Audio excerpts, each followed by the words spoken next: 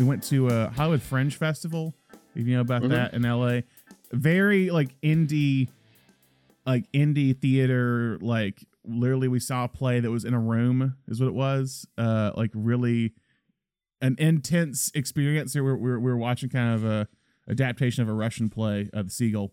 And it's an intense experience seeing one do it like a Russian doing Chekhov right in front of your face, like literally like right where I had to move my feet to make sure the actors didn't trip over me was the thing. And we also went to Six recently as well, which was which entertaining experience. A lot of people love to sing those songs in the audience. Yeah. I think that is a pandemic right now with all the like pop cover musicals. Is I know they had a couple of months back they had to like they ended up having like a riot at a staging of The Bodyguard in Ireland. Wow! Because like so many people were singing and they like stopped the play and were like stopped singing, and then it turned into this like mass fight. And the cops had to show up and they like labeled it a riot because there were so many people who ended up having to be arrested afterwards. Oh my God, that's insane! I didn't hear about that. What? I'm just like, what? I'm trying to think other shows. That's a tough one too. Like, not everyone in the crowd needs to be singing "I Can Always Love You." No, I will always live forever. It's like that. That's like yeah. Like I remember like seeing like a TikTok clip of like someone at like the Eras tour for Taylor Swift, just like not singing but like yelling lyrics to a song, and they're like, why did I pay money for this? Because like they're drowning out Taylor's actual vocals. But yeah, it's like "I Will Always Love You" is not, like you said, is not the song that a regular singer can sing, especially the way Whitney Houston sings it is the thing.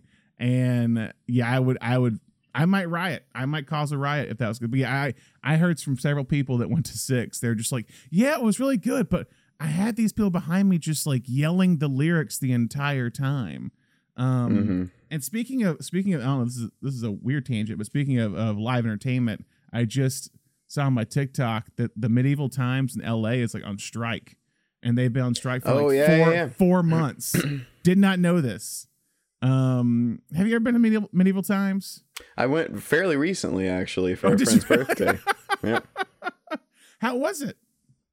It was fun. We took a big group of friends and sat in the front row and cheered loud and, just decided to buy into it completely. It was a Sunday night, so there was not that many people there. But we just were like, you know what, we're going all in. We're gonna commit. And they ended up, our guy like won. I mean, we were like booing everybody else, and like we got into this whole thing where like we were calling one of the guys a cheater, and he kept coming over and like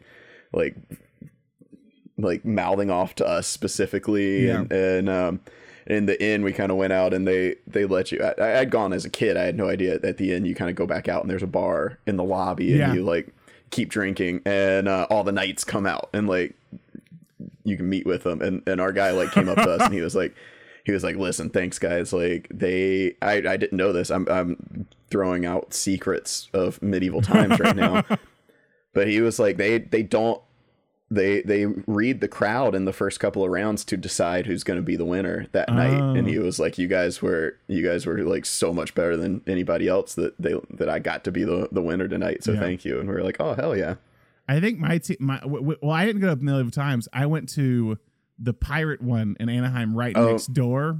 Yeah. That was for, and they do like a 5 different pirates that you're choosing for and I think we won that one as well, the Blue Pirate, and because we were also I think the loudest.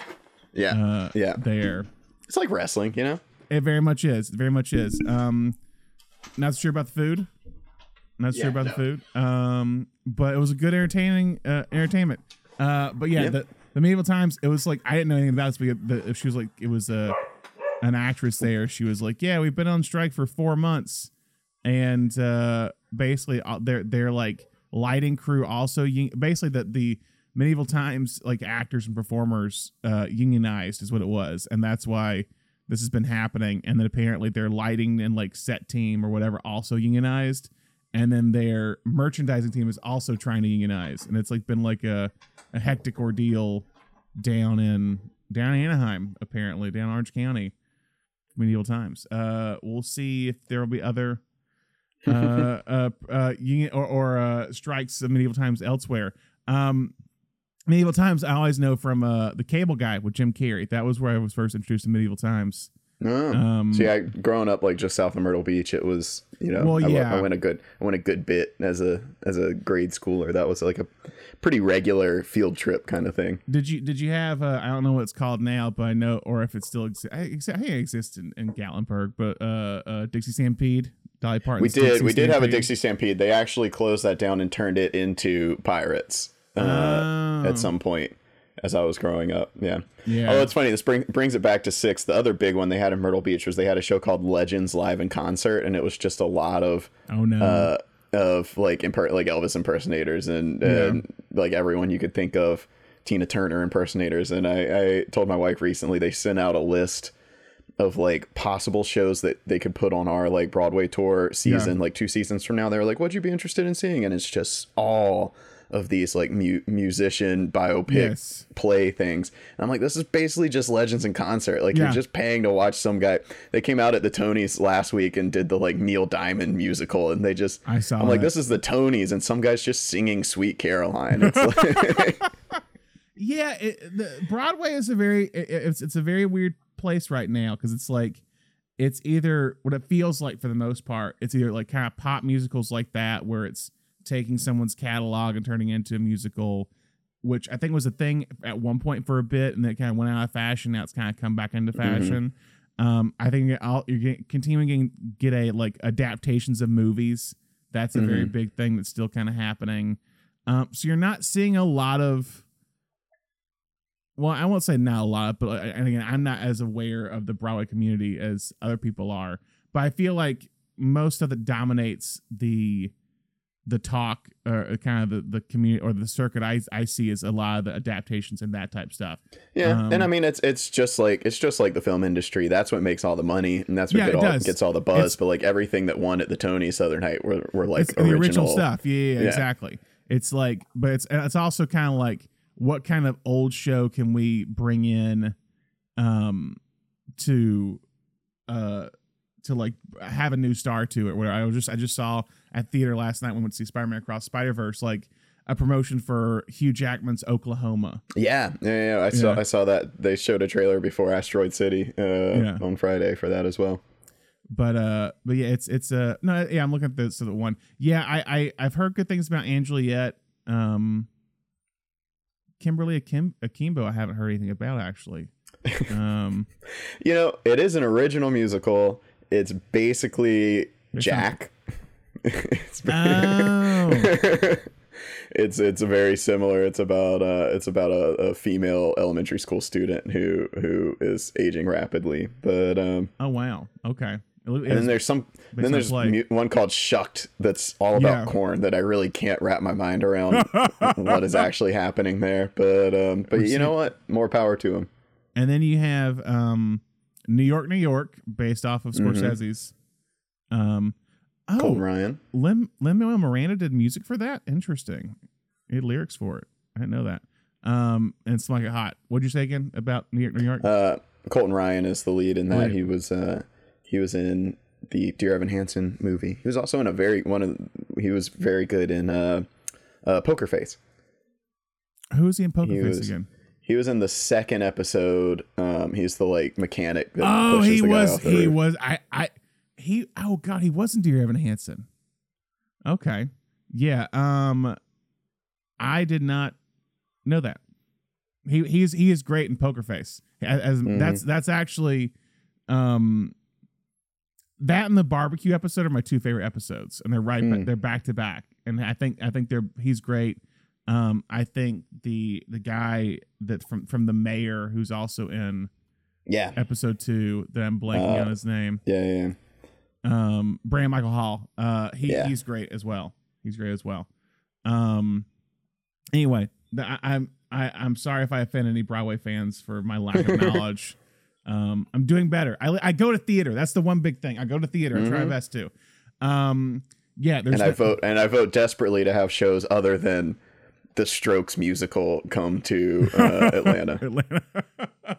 Yeah, I think we have the Tina Turner one coming, either is coming or has already been here. But yeah, there's a lot of it's becoming a thing. I have no good way to segue into our topic today, based off that. So we'll just go into it. I'm Brand Sparks. And I'm Thomas Horton. And this is the Nation Podcast. And this month we have been discussing con artist movies and kind of the con artist genre. And so, Thomas, what have we talked about this month regarding this small genre, yet very like really kind of vast, I mean, really kind of heavy genre in terms of just like how many good movies are here. Mm-hmm. Yep. Yeah, I mean, so we've talked about the kind of the tone being a little bit lighter, being a little bit more comedic, dipping more into the idea of a caper, as we've discussed kind of over and over again. This caper can be a con movie or a heist movie, but it's more of the kind of screwball energy to it. And we've also talked about how important point of view is in these movies, and the idea that to really do a good con movie, the audience has to kind of feel conned as well. And so you have to kind of play with point of view to have some kind of trick as to like how it was all pulled off in the end. There's usually going to be some moment where it's like, oh no, we didn't do it. And then it's like, we did actually. It went exactly as we set it up. Which is something we've discussed it a little bit before, but I think that's what kind of the Ocean's movies kind of exist in this space in between. And obviously Ocean's 12 dips more into a con movie, as we said, but you still get that kind of point of view shift in Ocean's 11 that kind of makes it like a con version of a heist movie. So it's like, oh no, we didn't do the heist, and then it's like, actually we actually did. We just we fooled you. We fooled you. Yeah, there is this kind of lighter tone. There is the kind of perspective. The one thing this time, again, with a con artist series, it all comes from confidence is the thing. And when watching today's movie, The Sting, I was kind of thinking, oh, like it's interesting because like this feels like it would be easier to do than a heist movie sometimes, because heist movies, they always try to like, how can we make the heist bigger? It's like, let's rob Fort Knox during a hurricane or whatever. Let's do like, what's the kind of premise to it? But with the con artist movies, it can be kind of simple is the thing. It can be as simple as where it could be kind of like a heist, but it could just be, I want to con this person out of money. It could be, in a more like in the Dirty Rotten Scoundrels way, where it's this kind of like, oh, I need money to help with the children of my charity back home or my home country or whatever. And you get money that way, and you're conning kind of married women from the Midwest that are in the south of France. Or if it's Catch Me Can, just with frauding checks and kind of conning just people that way. Or I was watching kind of Ocean's 13 after Ocean's 12, and Ocean's 13 has a little bit of The Sting in it is the thing, where it's this kind of like revenge story. Oh yeah. In terms of conning someone. Like it's very similar is the thing. Yeah, it's like this guy was so well liked that like all the best con men in the world are going to come together to help us get revenge for him. Like I think Soderbergh actually steals a little bit from this with The Sting, is like, because in The Sting you have a few times where like Newman shows up and does the nose thing to everybody, and they just like drop what they're doing and leave. Yeah. And that's the opening of Ocean's 13, when Brad Pitt's like about to rob a place with the team, and he gets the phone call. He's like, "Gotta go, boys," and leaves. And they're just like, "Wait, what?" and it's because they're so important to him. But yeah, it's been a fun genre, and we'll discuss more at the end of kind of what we learned about it. But yeah, it's been a really kind of fun genre to kind of dive into this month. So Today's movie, Thomas. You picked it. Today we're talking about The Sting, released in 1973. A quick recap for anyone who hasn't seen The Sting. Follows a hot-headed young grifter who teams up with a washed-up con man to pull a revenge con on a powerful gangster who murdered their friend. Cast includes, most notably, Robert Redford and Paul Newman, along with Robert Shaw, Charles Durning, Harold Gould, Eileen Brennan, and Robert Earl Jones, the father of James Earl Jones. It was written by David S. Ward, directed by George Roy Hill, shot by Robert Surtees, with costumes by Edith Head, and a score by Marvin Hamlish, adapted from the works of Scott Joplin. So, I mean, a great crew, like right out of the gate, a phenomenal crew. Yeah, killer team. You know, killer team. We've talked about how heist movies are sometimes also about making movies, but I think this one's definitely got that kind of energy to it. Yeah. No, I agree. Maybe that's why people are so good at making con movies, because they've already made a con. Yeah. So what's your history with The Sting? I don't have a big history with The Sting. I think this movie, if I'm not mistaken, I bought from a Blockbuster that was closing down in Tuscaloosa, Alabama. If I'm not mistaken. And I think I came to it a little bit later, and I think so. It was probably college. I haven't revisited the movie since then, and it was one I thought was fun. And it's kind of in that realm of movies that I think I watched in college or high school that were like on my list of movies you should watch if you're interested in film, and then have never like gone back and revisit it is the thing. And this is one, it was kind of, I guess, not tip my hand, but it was a joy to kind of come back and rewatch it and almost kind of seeing it for the first time in a way. I'm very, my appreciation for Redford and Newman has grown since watching Sting the first time is the thing. So it's fun to kind of come back and look at this, specifically of Newman and Redford in this era, like Butch Cassidy being one, but I also think of like Paul Newman in the 60s, which is a different beast, it feels like. I love Paris Blues, him and Sidney Poitier. I know we talked about Count of Hot Tin Roof as well here, which is great. Redford is in the late 60s, coming in really, really fast and hot with a lot of movies. Like he really rises very quickly. And just the pairing of him and Newman is great. It's we'll talk about their ages later, I will say. But we'll talk about it a lot in the episode as well. Oh, okay, cool. Okay. But what's your history with the movie, Thomas? I very distinctly remember the first time I saw this. I was very young, and it was a rainy Saturday, and I had just gotten back from my Upward basketball game. Did you guys have Upward basketball? It wasn't called Upward, but yes, it was. Yeah, yes, okay. Church basketball. Yes, we did. Church league basketball. Basketball. Yes. I just gotten back from Upward basketball, and my mom was out of town, and my dad was like, "Do you guys want to watch a movie?" And he like had it in mind. He was like, I'm gonna show him The Sting. And honestly, I don't know how my dad got away. I'm sure he got in trouble for showing it just because my mom loves Robert Redford, so I'm sure she like wanted to be around the first time I saw The Sting. But I remember watching it and just like loving it, and then not long after that I would like grab the tape, and we had it on VHS. I would just rewatch it, and then they were like, okay, well now I got to show him Butch Cassidy, so that turned into a thing. But yeah, I don't know. I just thought it was so cool, and I grew up playing piano, so like Joplin was big for us, and we had I actually have the piano sheet music of the score that like my mom bought when she was like when the movie came out. Yeah. And she held on to, and we still have it, so that's fun. But it's always been one I like. I like going back to and kind of comparing and contrasting with Butch Cassidy, because I love both of them, but I think they're both have different strengths and weaknesses. But obviously love Newman and Redford, so fun to revisit. And when you said con movies, I said we got to do The Sting, because as we'll see, it's one of the most successful ones to have ever been made. And it's kind of the one. It's funny, we're kind of starting with the template for the genre at the end in an interesting way, because I think The Sting is one where again, talking about, and this will come in later, I think, with what we learned, is that a lot of these movies we've talked about are always like trying to harken back to a different time. Dirty Rotten Scoundrels, Frank Oz said he was trying to harken back to the 1950s.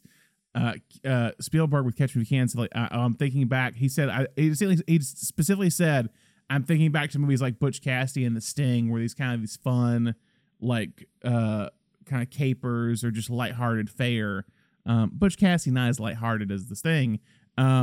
And then even with Ocean's 12, we talked about Soderbergh kind of like trying to throw it back to like a European heist movie or whatever of the 60s.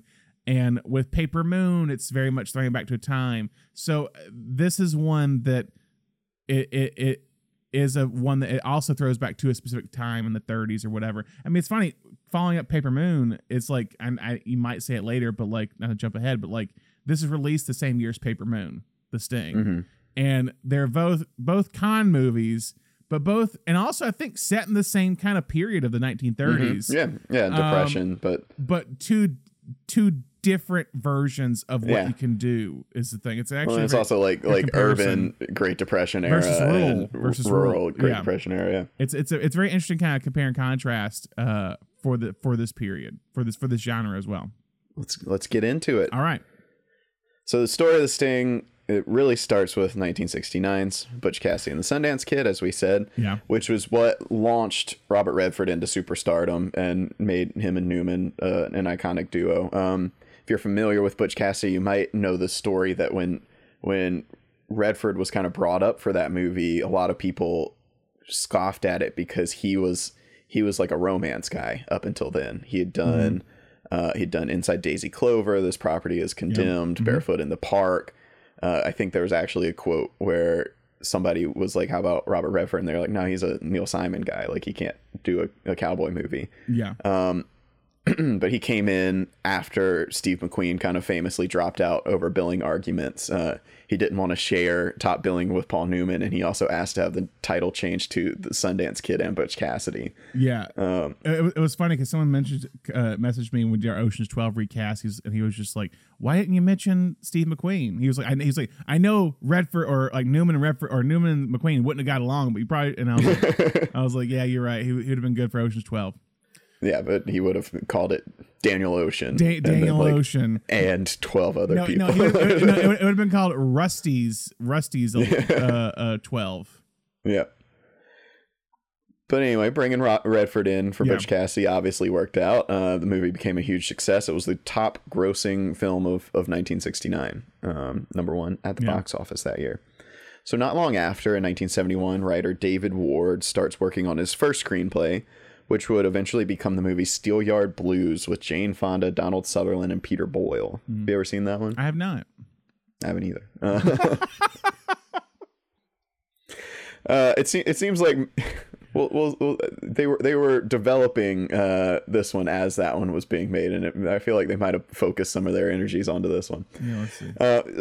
So while he was working on the script for Steelyard Blues, Ward starts researching the art of pickpocketing for a scene in the film. It's like somebody has to pickpocket. He starts doing research, and he just becomes fascinated with grifters and con men.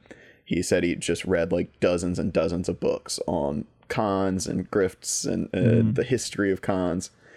So he's sitting in a development meeting with Steelyard Blues producer Tony Bill, who was an actor who had recently started dabbling in producing. He only had one credit producing at that point, and that was the Alan Arkin road comedy Deadhead Miles, which was written by Terrence Malick. Oh, wow. Interestingly enough. So Bill is he's picked up Steelyard Blues. It's going to be his like big script because Deadhead Miles was done on very low budget. So he's meeting with Ward to talk about Steelyard Blues, and Ward's just kind of like in conversation, like, yeah, I think I have my next script already. I've been reading about con men. I came up with this idea for like this group of con men coming together to pull off like a revenge job during the Great Depression. And Tony Bill was like, I love that. I'll buy it right now, just based off of the outline. And he said, you write it, we'll take it, and you can direct it when it's ready. So he and his producing partners, which were husband and wife team Michael and Julia Phillips, signed the deal, bought the outline, and set Ward out working on the script for that one. So Ward finishes the script for The Sting in 1972 as Steelyard Blues is in production, and Bill immediately reads it and says, this is the best script I've ever seen. He shops it around, and he gets a deal at Universal, and they get hold of the script, and they say, we're going to pass this to Robert Redford. And Ward and Bill both kind of go, what? Because the main character, Hooker, is 19 years old in the script. Oh, no. Oh man. Okay. Redford was 39 at this No, point. I know. I looked it up. Yeah. And so they came back and they were like, hey, listen, we're really honored that you guys would pass this off to Robert Redford, but we were kind of thinking of someone a little bit younger. And they said, okay, you know what? You're right. We'll go a little bit younger. Let's offer it to Jack Nicholson. Jack Nicholson was 38. Yeah. A year younger. Yeah, you're right. So Nicholson turned it down. And so the studio said, well, Jack Nicholson doesn't want to do it. Guess we're going back to Robert Redford. And so Ward and Bill are still both kind of like, okay, we're gonna have to figure something out about this. So they agreed. They said, you know what, fine, we're not going to turn down Robert Redford. Let's try it. And so Redford reads the script. He says he's in, but he says, I've only got one thing. I think this is a really complicated script, and I don't know that a first-time director is going to be able to pull it off. And Bill, it's a fair point. Yeah. And Ward agreed. He was like, when I wrote this script and I wanted to direct it, I did not think like we were ever going to attract someone like Robert Redford. Like as soon as he started seeing these names fill in, he was like, you know what? I'm not the You're guy. 100% right. I'm not the guy. I'm not this guy. I'm out. So Redford calls George Roy Hill, who had directed Butch Cassidy and the Sundance Kid, and he passes the script on to him. Hill loves the script. He signs on. And then Hill says, what if we brought in Paul Newman? To which Ward and Bill said, huh? Because Henry Gondorff was much older than it was they described it as like a teenager and like a grandfather kind of relationship. And also it was not like a two-hander. Like it was very, he was a mentor character, but he was very much a supporting character. Yeah. And they said as they were working on the script, Tony Bill said he had pictured Peter Boyle in the role, who they were working on Steelyard Blues with. He was like, I was going to offer it to Peter Boyle. Ward said he had pictured someone around that same age, but a little bit slicker. He said he had written the part for Lee Van Cleef. Okay. But checks. They said, but they passed Newman the script. They said, you want to get back together with Robert Redford? George Roy Hill was like, let's do this. And Newman said, I'm in. But Universal was a little bit concerned over this because, Redford and Newman were like the original buddies. We've talked about how kind of Butch Cassidy and the Sundance Kid was like the buddy comedy. Like in the 80s, everything kind of followed that. What Butch Cassidy kind of laid down. Yeah. And the studios thought, they were like, everybody loves Redford and Newman together. No one's going to buy this like plot line that Hooker's going to betray Gondorff. Yeah. So the studio was like, we don't really want him. But finally Ward was like, you know what? This is huge. It's not what I intended, but it's a big deal that I can get Redford and Newman. So let me take the script. Let me do a rewrite. I'm going to age Gondorff down. I'm going to beef his roll up. I'm going to work on the betrayal. And let me give you a new draft and see what you think. Yeah. So he turned in a new draft. Studio reads it. They're like, you know what? Let's do it. This works. So Newman and Redford are signed on. They agreed to equal billing and equal pay for the film. They both got $500,000 for their roles. It was a record at the time. It was the most that an actor had ever gotten paid for a movie at that point. Adjusted for inflation, that comes out to about $3 million per actor for the movie. Well, it is somewhat wild to think that was the highest paid, and $3 million now is like... Yeah, it was the highest fee without like back end profits. Gotcha. Marlon Brando, I think, had just done Last Tango in Paris. Yeah, and gotten back, like he had worked a deal out for back end profits, and that was the highest payday an actor had ever gotten. Yeah, for a guy who didn't love acting in that era, he really knew how to create a shrewd deal. I know he got paid like, God, I think for Superman he got paid like $1 million, and he's in like how many scenes? It's like basically $500,000 per scene. Is what it was in for. So the last major role to cast was the villain Doyle Lonnegan. So Richard Boone, who was the former star of TV's Have Gun Will Travel and is believed by many to be the inspiration for Rick Dalton in Once Upon a Time in Hollywood, was cast in the role and by all accounts was expected to be in the film. But 2 weeks before shooting, he just ghosted the entire movie. Wow. He stopped showing up for rehearsals. He wouldn't answer phone calls, and he was like ducking his agent. Like they were like, you got to find Richard. Just like would not return any of his agent's calls. Just gone. Oh wow. So they start scrambling for replacements. They've got, at this point, they've only got, by the time they decided like he's done, he's out, they had a week left before shooting. They called Sterling Hayden. He was interested, but he had a big old beard, and they were like, you're gonna have to shave for the movie, and he said no. So at this point, you know, they've got days before filming. Everyone they're calling is not available because actors are booked out. You can't book somebody with a week left before shooting. But Robert Shaw happened to be free. He had just hurt his leg in a racquetball accident, and it was taking some time to let his leg heal. So George Roy Hill calls him and says, hey, you got to take this role. And Shaw says, I can't. I've got a limp right now. And Hill said, that's fine. Just turn it into the character. Wow. And Shaw agreed. So that's why Doyle Lonnegan has a limp in the movie. That's kind of wild. Mm-hmm. While they're putting the cast together, Hill's also assembling a crack team behind the camera. I like to picture a scene of him going and finding everybody and doing the little nose gesture. Yeah, he walks down the costume department, sees Edith Head. Edith Head, you in?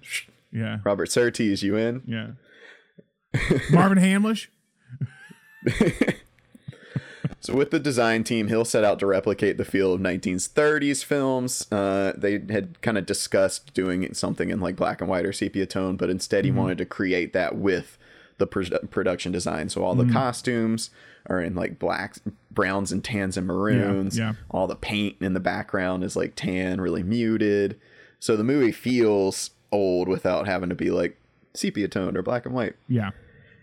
He also combed through classic films for tips to make the movie feel authentic.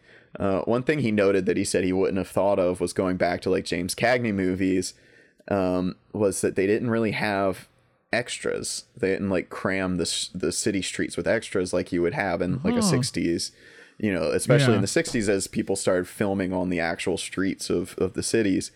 There's a quote from Hill. He said, when you watch those old Cagney movies, you saw him gunned down in the streets and he was completely alone.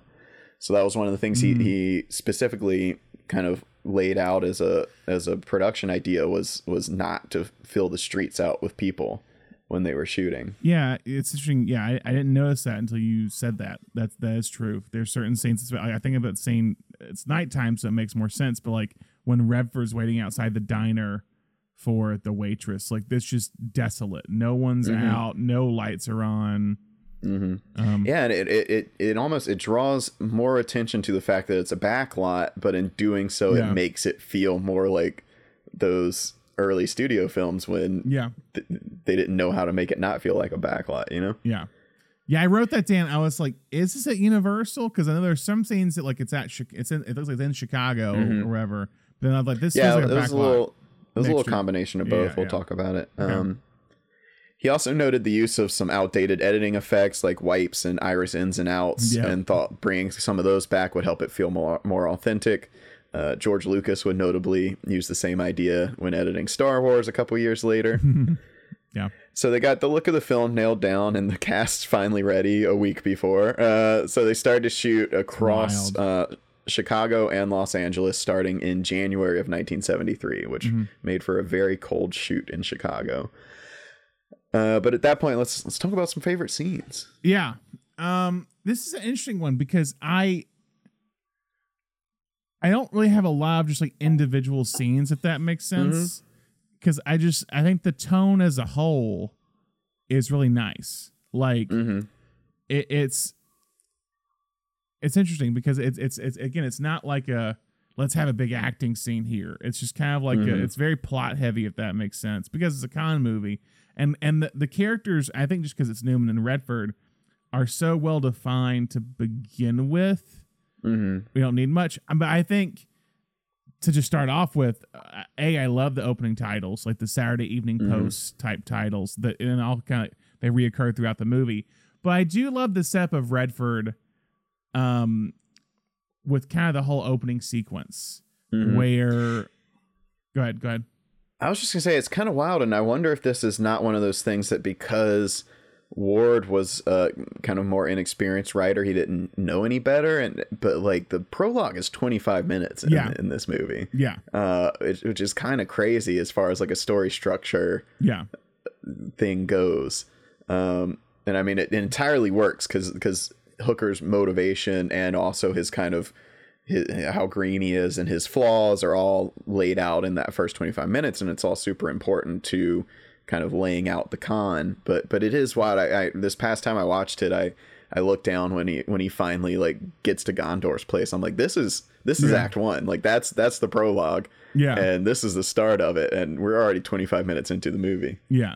And it's and like you could, if you do that nowadays, what they'd probably do is like they'd cut out the him going to the get the girl at the burlesque hall, and they might show him gamble it away very quickly, but it wouldn't take as much time of him like getting a suit and all. He would literally just like go bet it all and lose it all immediately. What are the flowers for, Hooker? Are you getting married? Yeah, that whole sequence is great. And she's like, I have to make $5. What if I spend 50 on you? And then he goes and just like burns 3,000, and she's just like, next time you want to give me 50, just mail it. Yeah, and I think it's a great character moment too, because it's like he fancies himself a grifter, he fancies himself a con man, but he's not smart enough to realize that he's also getting conned by this casino. Yeah, it was wild. I was just like, do you not realize you're being conned by these people? They know what they're doing. But yeah, no, I love kind of that scene. And also just like the grift at the beginning, with the guy that's taken that's running numbers or whatever, it's taken to the train or whatever. Redford has it's a great grift. It's a great pull. Like when he does the like, you put it in your pants like this and then just switches it out like without missing a beat. It's super great. well done. It's well done. I'm sure it comes from Ward reading all those books, but just, the idea of having Redford be like, you can't trust this guy. Like he's going to steal the money. And that just puts that guy on the defensive and makes him want to do it more. Yeah. Knowing good and well he's going to steal the money. Yeah. I think that prologue is needed as well, because I think they do have to put in some extra work. I wonder if some of that wasn't added once Redford was, when Ward did that rewrite, because if you just opened and it was a 19-year-old kid, I feel like you would be like, okay, he's young, he's dumb, he's hot-headed. That kind of comes with the territory of seeing this kid doing this. But because it's Redford. Yeah, but Redford at 39. Yeah, you got to put in the work to be like, he's dumb, he's young, he's hot-headed. No. You're the best I've ever seen, but you're young. It's like, you got a lot of stuff to learn. And you're like, cool, let me learn it from this guy who's 10 years older than me.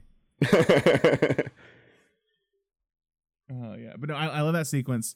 What about you? What's kind of next on your radar? I mean, I think it's great to bring them together for the first time and have them kind of at odds with each other. It works super well, especially because the whole time Butch Cassidy, they're friends from go. As soon as we're introduced to them, there's never any really real friction between them. There's just kind of good-natured teasing. So to have them kind of open at odds with each other, I think is fun. It gives them a new angle to play between that kind of famous on-screen friendship between them.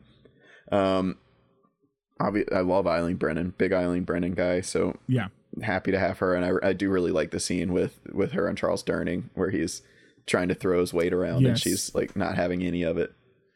Yeah, it's like and when he's like, oh, I'll bring the cops in here. She's like, well, or be careful because like the police chief's 3 doors down or whatever. She's great. Because it's 2 years after Last Picture Show, and she's really good in that as well. Is the thing. But yeah, I love them. I love the kind of the where he lives at with like basically he's the merry-go-round operator is what he is, and that's why like if it's older it might make a little more sense of like he's this old guy living in like the back room of a merry-go-round place that's also basically a brothel / bar essentially, which is fun. Paul Newman's blue eyes, man, they pop in this movie. Gosh. Redford's does too, but Newman's, the first thing, you're just like, this guy has some just piercing like ocean water eyes. It's yeah, it's gorgeous. Gotta say that, it's just gorgeous. And yeah, I love and then you add in Robert Shaw, who has this really great scene, kind of building towards like the big poker stuff. But like you have the scene where it's like you see him, like great image of him just like playing at the casino alone by himself or whatever. When he gets the word about the missing money. And then I love the scene where he's golfing his buddy's like, oh, what do you want me to do with this guy? And he was just like, you see that guy right there? I've known him since I'm 6 years old. Great guy. If he finds out that I got like conned by like one grifter, I'll have to kill him and anyone else who knows, just so they know that I can't be taken down by one lonely grifter. And then again, I love kind of the setting again, going into like when they go find the crew and everyone just starts like leaving all their stuff immediately to go join the gang for it with I mean, Ray Walston, I love. I think he's always a favorite actor of mine of that period. Who else do we have in that? Who's Harold Gould? Harold Gould, yeah. Yeah, it's just a fun group of guys getting together to do this revenge thing. And I like the little arc they give the like other guy that was in with Hooker and Luther. You know, he like shows up and he's not very good. He was the muscle of the group and he's not great at the real con, and he gets a little mentor moment. I love that like Southern guy who's like, oh yeah, my specialty is a British accent. British accents. You know, he kind of tries to help him out, and then they've got that great moment where Lonergan like sits next to him and everyone just kind of freaks out for a second, and he freaks out and he's just like, oh, he no. handles it. Yeah. Oh no. But yeah, the car, I skipped over the train sequence, which I love. Yeah. The just Newman and you know, I feel like a lot of the stuff you're going to hear about this movie is like Newman and Redford, but yeah. Newman, I think Shaw's got great on screen, whatever the opposite of chemistry is. You know, he makes a great foil to both of these guys. Yeah, and that's really the only time we really get him and Newman together on screen. He comes and makes some like snide remarks anytime Lonergan comes into his bar. But yeah, his whole like pretending to be drunk. And the great moment when Lonergan grabs the gin bottle and he's like, it's Lonergan, Doyle Lonergan. Yeah. Oh yeah, and yeah, Newman's late, and then just like we're not waiting for this guy any longer, and it's just like, yeah, he's like, we require a tie at the table. You can either go get one or we can give you one. Oh, that sounds great. And then it's just, but also even beforehand, I love when Newman's in the car with Redford. And he's doing like all the and he's really doing it, the ace of spades or whatever, that he's kind of like going through his hands and everything, and the camera tilts up to show that it actually has been Newman the entire time. And then he kind of messes up when he like tries to shuffle, and Redford's like, "Are you sure you good?" He's like, "Don't worry about me, kid." 39-year-old Redford, worry about yourself. He's like, hopefully we get to my part or whatever. But yeah, the train sequence is really great. And then you got Shaw, who's just like, we gotta throw him off the train. He's like, the guy's like 2 minutes away from the station. Like, what are we doing? And Redford's like, everyone's gonna know that you killed a guy who you owed money to. It's not gonna look good for you, buddy. But yeah, what's next after that for you? I love the getting Kid Twist to pretend to be the Western Union. That was my next thing too. Yeah, they come in and paint, and then the Ray Walston walking out. Yeah. Him going over the intercom system. I'm gonna take an early lunch, and they come in, and everyone's just gone. And like just half a wall's painted is what it is. Green, nothing put back except the picture. That's a very that one feel that kind of that I feel like Spielberg kind of channeled some of that scene into Catch Me If You Can. Like that has very similar energy of when Frank leans out the window and is like yelling at the guy helping the blind man into the car. Hey, yeah. Hey, Carl, or whatever he says to him. Like, yeah, make sure LAPD is not just messing up my crime scene. Yeah, and there's a lot of that too of just like even when oh gosh, Frank does some and Catch Me If You Can, just like oh, I was supposed to be here because of this. Ah, man. Well, they did this, blah, blah, blah. Or even early on, he's trying to con his way to get into, like, get his check thing. It's like, oh, like, he goes, I'm sick. No one, or my mom, we need this money. No one has to know, blah, blah, blah. But yeah, it's very much also, it's the idea of like the pinstripes thing of Catch Me If You Can. I think with the Western Union thing, it's like you carry a ladder and a bunch of work stuff, and you can easily get your way into like a, hey, like there's this thing on TikTok at one point. I'm just like, hey, if you carry a ladder or a clipboard into anywhere, you can kind of like get your way in there. Just like, hey, I got somewhere to be. And they're like, okay, cool, go ahead, because you look official, and that's what they do here. And it works. It works well. And I love him coming back later, skipping ahead. When Eerie Kid comes back, or not Eerie Kid, Kid Twist comes back. Kid Twist comes back. A lot of kids in here. Kid Twist comes back. And it's like sits down next to Shaw, and it's just like, how he do it? And he's like, yeah, I put it on them to win, Lucky Day to win. It was like, I said to place, and it's just like, no, Lucky Dan. It's give me in there. There's been a mistake. Shaw, he's so good in this. He's really good. Man. Yeah.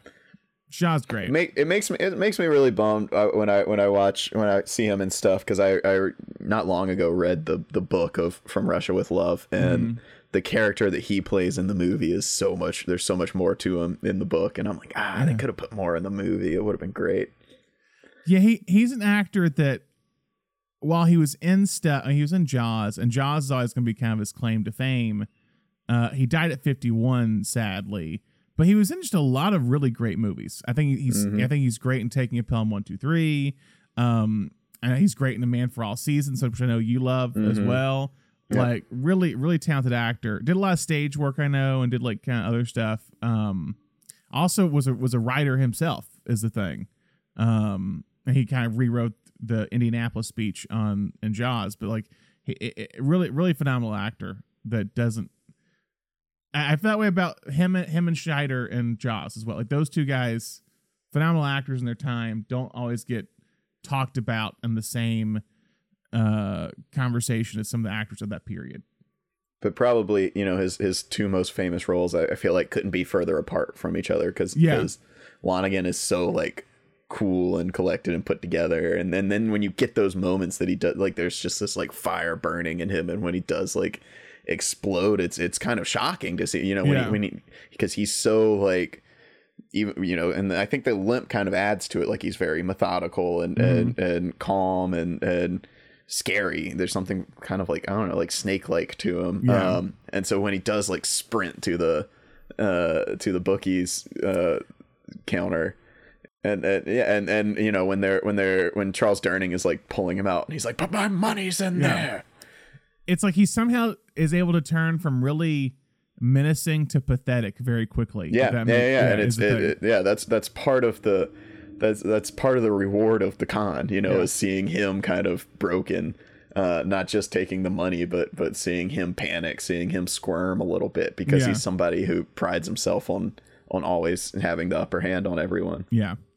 But backtracking a little bit, the scene after the Western, or a little bit after Western Union, and they're kind of like talking about the con.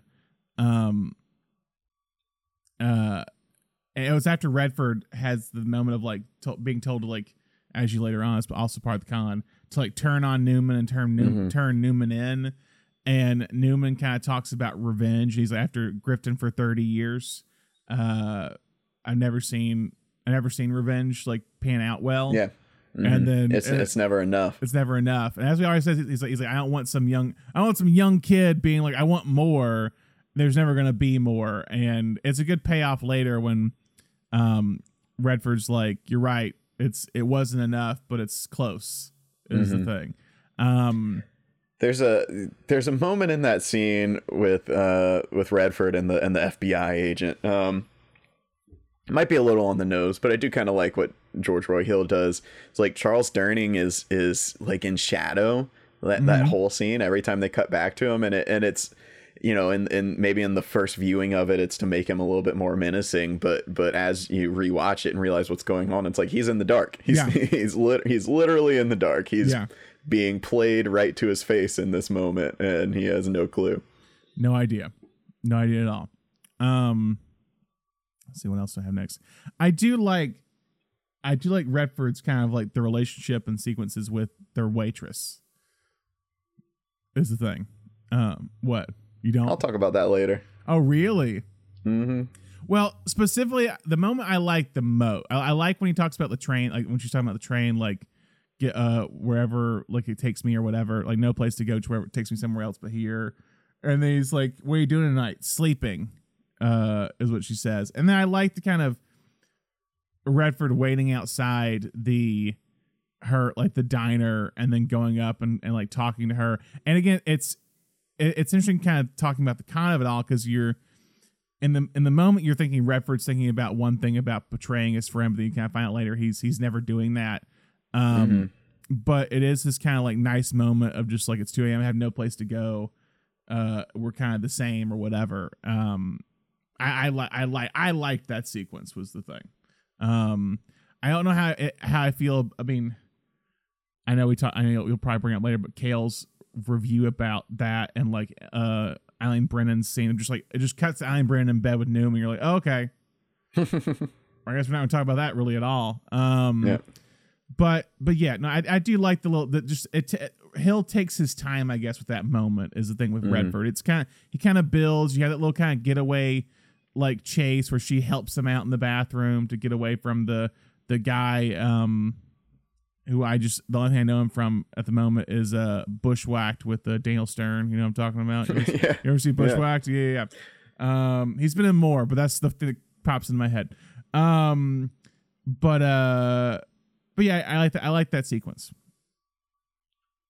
All right. I think the end, the sting. Yeah, is that our last? I mean, honestly, from killing the waitress with that kind of twist, because I'd forgotten kind of about that. I was just like, because they keep showing the guy with the glove, with the black leather gloves, and you're like, oh, that's the guy who's like Salerno or whatever. He's supposed to kill Redford. Supposed to kill Redford, Kelly, and then it has that twist that like, oh, actually he's like been just watching to protect him, and it's actually the waitress the entire time that's been like hired to kill him basically.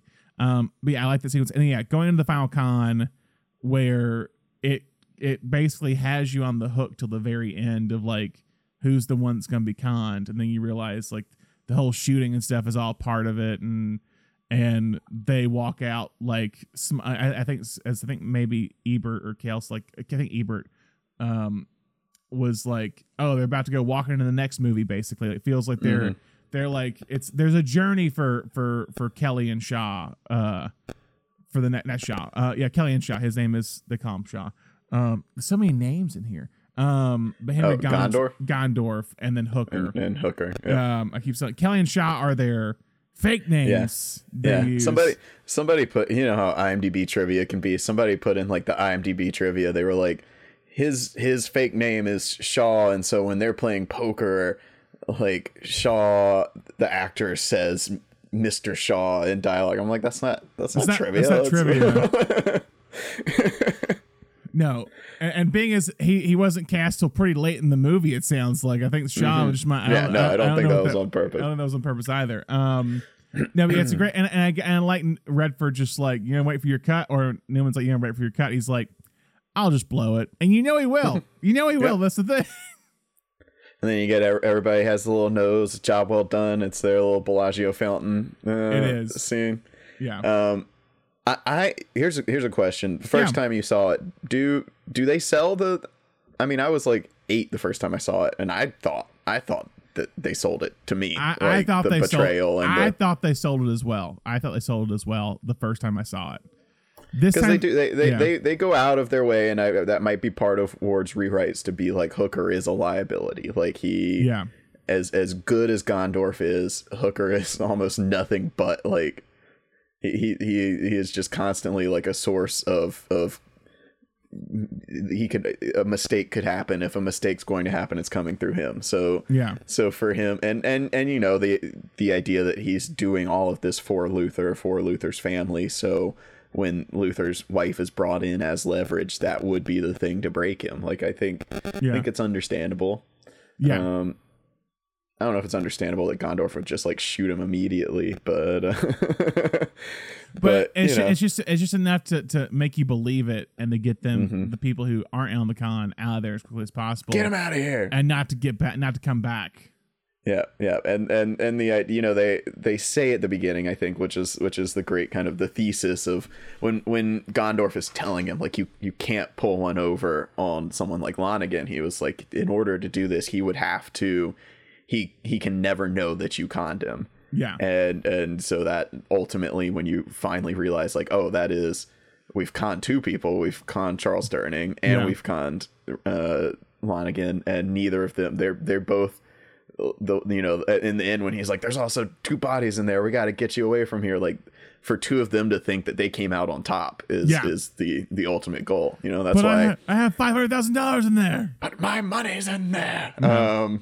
That's why Terry Benedict shows back up in Ocean's 12, is because he knows that he got screwed over. Yeah, and he knows they're alive. He knows they're alive. He's like, they're not dead. But yeah, no, I buy it, and it's also, it set up the kind of tone of the movie is the thing for that to kind of happen.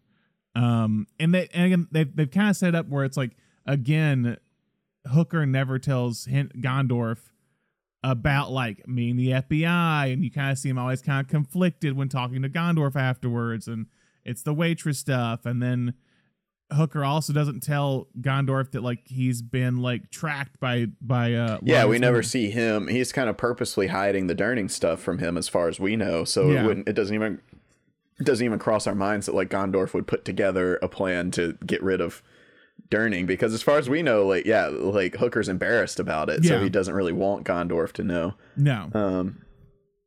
I'm just a 39-year-old kid. I gotta do it on my own.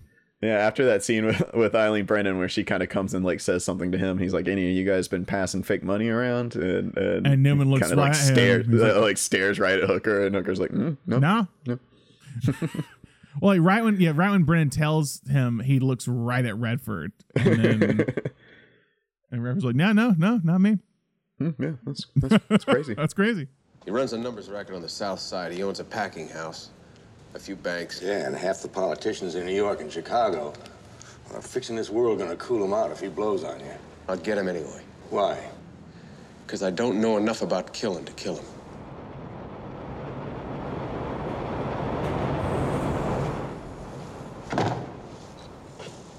Can't do it alone, you know.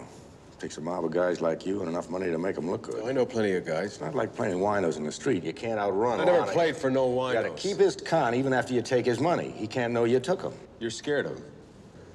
Right down to my socks, Buster. You're talking about a guy who'd kill a grifter over a chunk of money, wouldn't support him for 2 days. You're gonna go for him. Just don't want a hothead looking to get even coming back halfway through saying it ain't enough because it's all we're gonna get. So for on-set life, got off to a little bit of a nervous start. The producers were a little bit nervous. They were shooting out week one. They didn't shoot it chronologically, but they did start with kind of shooting out Robert Earl Jones's character. Yeah. And nothing seemed to be working. The actors weren't gelling. The style they didn't feel like was really coming off, and the producers, they were just like, I don't know if we've got this movie. They were kind of whispering it among themselves. No. And they said on Friday, George Roy Hill came to them and was like, "Hey guys, I don't know if you noticed, but this isn't working." And they were like, oh yeah, no, you don't say. And he was like, "Can I take the weekend, rethink some things, talk to the cast, and we just throw out week one, like we just toss it." Wow. And they said yes, and they said they came back the next week and everything just worked, and they were off. I wonder what was wrong. Like, I wonder. I don't know. That's a wild, like, that's crazy to think. I mean, it's better you did it in the first week and not like yeah. It's not the what was it, 3 weeks on Back to the Future? It might have been more. Like, it was pretty far into it. You're like, Bob's just like, Steven, we don't have it. We don't have it. Eric's not our guy. I need that kid from the. I need that Family Ties kid. I mean, I haven't watched the documentary yet. Still about. I've seen the scene the clip, about about him doing both at the same time. That was the clip that went big, because it was just like he was just like going from place to place, and which I always knew that, but to see it in that type of content, like actually seeing like an animated version of that of him like I slept on the camera truck, and like basically just getting like 2 hours of sleep a night is what it was. Mm-hmm. Of like doing Family Ties, then going from Family Ties, sleeping in the car, going to Back to the Future, shooting Back to the Future all night, going back home, taking a shower, going to bed for 2 hours, being woken up by the next driver. It just is like repeat. That's wild. But yeah, one weekend, at least you can have it. And I think too, because it's Redford and Newman, Universal's like, okay, we'll let you do a week more, basically. Mm-hmm. Speaking of Redford and Newman, shooting on location for this film was kind of tough because you've got Robert Redford and Paul Newman, and people were going nuts. One reporter who visited the set while they were shooting in a Chicago train station said they hadn't seen anything like it since Beatlemania. It was just wow. People would crowd in to watch the filming, and crowds don't like to be quiet during takes. It's not they're not known to hush when the take starts up. But most interestingly, the reporter noted is that most of the crowd seemed to be there for Newman. Everyone thought, Robert Redford was the hot young guy. A lot of people kind of viewed The Sting as Newman passing the torch to Redford. He had been the lead in Butch Cassidy, but his last 4 films had flopped while Robert Redford's star was on the rise. And in The Sting, while they were both billed the same, kind of Hooker is undeniably the main character of The Sting. But the public did not feel similarly. And while many women in the crowd oohed and ahhed over Redford when he had arrived to set, reports say they just exploded into cheers whenever Paul Newman showed up. One young kid is reported to have pointed at Redford when he was walking to his trailer and yelled, "Hey, there's the Sundance Kid. I wonder where Butch Cassidy is. He's the one I want to see." Oh, man. Robert Shaw was amused by the fervor for Newman, telling a reporter in Rolling Stone, "I mean, I picked up about 2 fans on the way, and those 2 ladies would show up to set and walk with me from set to the trailer, and with great joy they introduced me to some of their friends along the way, and none of these girls knew who the hell I was."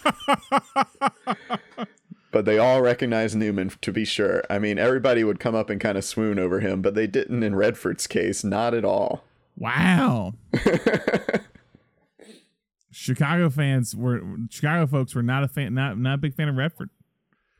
Redford honestly didn't seem to mind. It seems like he didn't love it's probably, publicity. Yeah, it's probably a good like break from it all. It's like, good, Paul, you take this.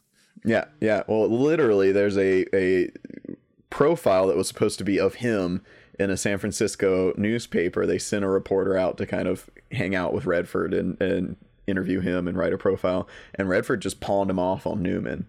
And this reporter said, he'd been there for like a day or two, and Paul Newman came up with him and was like, "Hey, ride with me back to the hotel." And then from then on, it was like Paul Newman's profile instead of Redford. Uh-huh.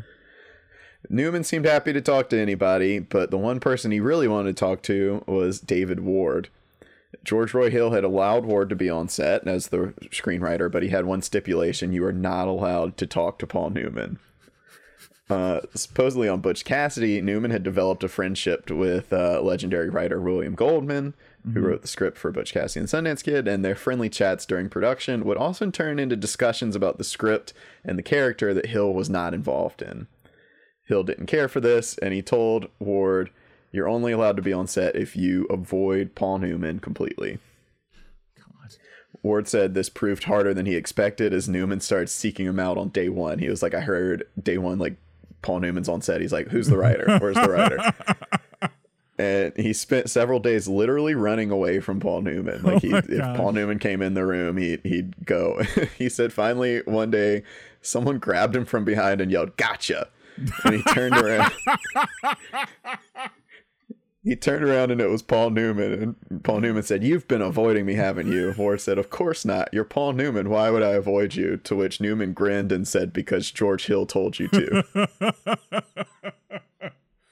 Oh, yeah. Yeah. I love that. I love that. One member of the team who hadn't been recruited when production began was the film's composer. Hill had reached out to Marvin Hamlish, who had been the composer on Butch Cassidy and the Sundance Kid, one of my favorite soundtracks of all time, with an idea. The composer, Scott Joplin, who was an artist who was kind of notoriously underappreciated in his lifetime, had just been rediscovered by music historians and audiences in 1970 with the release of 2 records that compiled his works. Kind of notably, when he was alive, the Maple Leaf Rag was the only of his songs to get any kind of commercial success. Wow. The Entertainer did not was not successful in his lifetime. But around 1970, those records come out and kind of Joplin fever takes over. He was getting played on the radio. People were buying up the records. And importantly, his pieces started to become kind of standard for children's piano pieces. And so George Roy Hill had a son who was learning piano, and he started playing Scott Joplin in the house. And Hill kind of grew fond of the music through that. So he proposed to Hamlish that they adapt Joplin songs to fit as the score of the film. Hamlish balked at the idea at first because Scott Joplin died in 1917. Most of his songs were composed in 1909. Oh, wow. And so it had nothing to do with a 1930s gangster film or con film. But Hill thought that the playfulness of the ragtime music kind of fit the tone of the film. Yeah. So Hamlish finally agreed, and he had never adapted music from somebody else into a score before. But once he started kind of getting into Joplin, he found himself really fascinated with the process and just like focused in on it. And he said he worked relentlessly, didn't sleep, knocked it out in 5 days. Wow. The whole thing. And he called his agent and said, "Hey, I'm done with the piece." And his agent said, "Don't tell anyone that. In a month, we'll turn it in and we'll bill him for a month's worth of work." Wow. Don't tell them that. So you're working constantly for a month. Yep. I gotta get my 10%. Don't do this to me. So they shot out their scenes starting in Chicago on location. Then they went and did some location work in LA, including the Santa Monica Pier, the Carousel. That's what I thought. Okay. That's what I thought. Yep. That's the Carousel from the pier. They shot in a couple of kind of hotel lobbies in LA for that look. And then they finished up on the Universal backlot. And so did they use like matte paintings is what it was for like the top? Because it's not fully the pier when they show the outside. So they must have used like matte paintings or something to put around it. Yeah. To make it look that way. Because that's why I was like, it looks like Santa Monica Pier, but it does. But there's like buildings. But there's like Chicago in the background. Yeah. I was like, but it looked really good. That's why I was like, oh wow, okay. But yeah, that's definitely Santa Monica Pier. Gotcha. Copy that. I the first time I was in LA and like went to the Santa Monica Pier, I was like, is this the Carousel from the Sting? I mean, it's a nice little area that Carousel. I mean, it's fun because people use it in the weirdest things. Like I remember the movie Skate Town USA, very very big pull here. But with Patrick Swayze is a skater. As a roller skater, it was really in the height of like roller skating and disco and stuff. But the thing is that they basically will like ride down the hill on Santa Monica Pier right there, where you're going down, and they roll into where the Carousel is, and then it cuts them at the Hollywood Palladium, like indoors. I was like, that's opposite sides of town. That's not the place. Anyway. They finally wrapped with a $5.5 million budget. Okay. Pretty quick turnaround. They shot from like January to March 1973. Okay. Came out on Christmas Day of 1973. Oh, I had a lot of time to edit that. Okay. Yep. And it was an immediate success. Yeah. Commercially and critically. Roger Ebert gave the movie 4 stars. He said he liked it better than Butch Cassidy. And he praised George Roy Hill's direction, saying, "The style here is so seductive and witty, it's hard to pin down. It's like nothing else I've seen from Hill.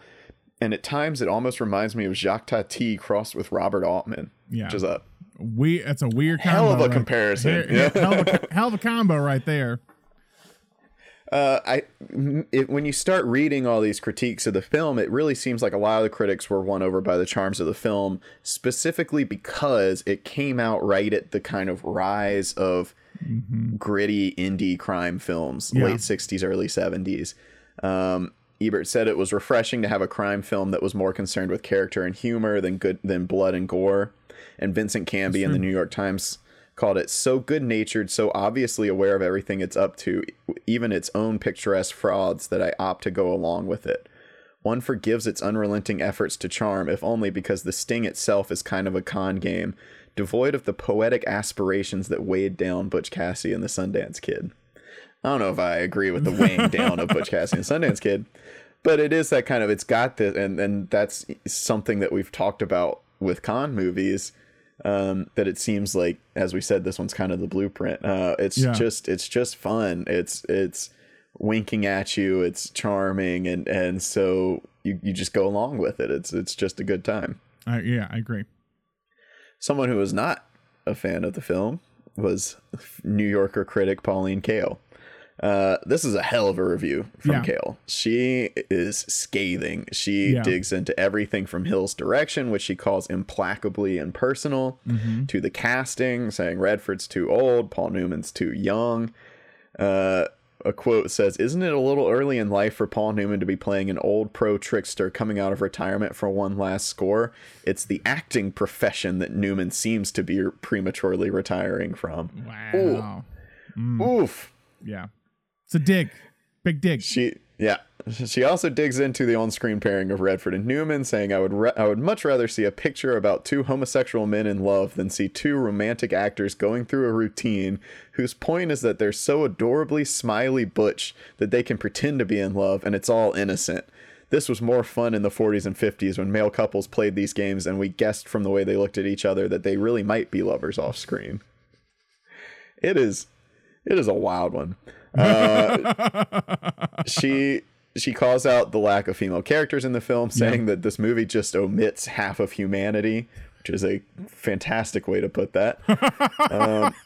Like I said, this is one of her most biting works. It seems like we said, a lot of people were hailing it as kind of a callback to Hollywood studio fare in decades past during the transition to independent cinema in the 60s and 70s. She very clearly sees it as like a step back from this movement that she helped usher in. I mean, she was a champion of that style of filmmaking, the independent kind of grittier New York scene. And so she took this opportunity to just rail against all of it. Yeah. And that's the thing about Kael, I might not agree with her, but I love reading it. Yeah. But yeah, she spends like a whole paragraph just talking about how Paul Newman is like not believably an old drunk, and how they should spend more time focusing on their acting profession. They don't care about it. It's Whew. Well, most of America must not have picked up the New Yorker that week because they went to see the movie in droves. Yeah. The movie smashed the box office on Christmas Day, and it stayed at the top of the box office long into 1974. Eventually ending its run with $160 million, the equivalent of $80 million adjusted for inflation today. And it still currently sits at number 21 in the all-time adjusted box office gross. It's just above Raiders of the Lost Ark. Wow. That's insane to think about that. Mm-hmm. And then, as if box office success wasn't enough, award season came not long after. The movie was nominated for 10 Academy Awards: Best Picture, Best Director, Best Actor, Best Screenplay, Best Art Direction, Best Cinematography, Best Costume Design, Best Editing, Best Adapted Score, and Best Sound. It won all but 3 of those nominations, taking away 7 awards that night. Robert Redford lost Best Actor to Jack Lemmon in Save the Tiger. I have not heard of that one. I've heard of it. I've never seen Save the Tiger. I hear he's great in it, but it's one that did not like pick up over time, if that makes sense. Mm-hmm. Like, and he already won an Oscar at that point. Lemmon had, I think, for Mr. Roberts. but yeah, I mean, this is a big year. If you look at the 7, that's the thing when you go. I got some laid out. Let's go through it real quick. So Robert Surtees lost cinematography to Sven Nykvist for Ingmar Bergman's Cries and Whispers, and sound editing went to The Exorcist. That's fair. For Best Director, George Roy Hill beat out Bergman, Bertolucci, William Friedman for The Exorcist, newcomer George Lucas. And script for Best Script beat out American Graffiti, Cries and Whispers, Save the Tiger, and A Touch of Class. Winning Best Picture made the 30-year-old producer Julia Phillips both the youngest person to win the Best Picture and the first female to ever win Best Picture. Yeah, I figured, yeah. And it was the first Best Picture win for Universal since 1930 with All Quiet on the Western Front. Wow, that's a big gap. 43 years. Wow. This was Edith Head's 8th Oscar, and it would be her final Oscar for Best Costume Design. But the best night was had by Marvin Hamlish, who won 3 Oscars that night. Oh wow! He won Best Adapted Score for The Sting. He won Best Original Score for The Way We Were, and he won Best Original Song for the title song The Way We Were. Gosh, and both Redford movies too. Yep. Man, what a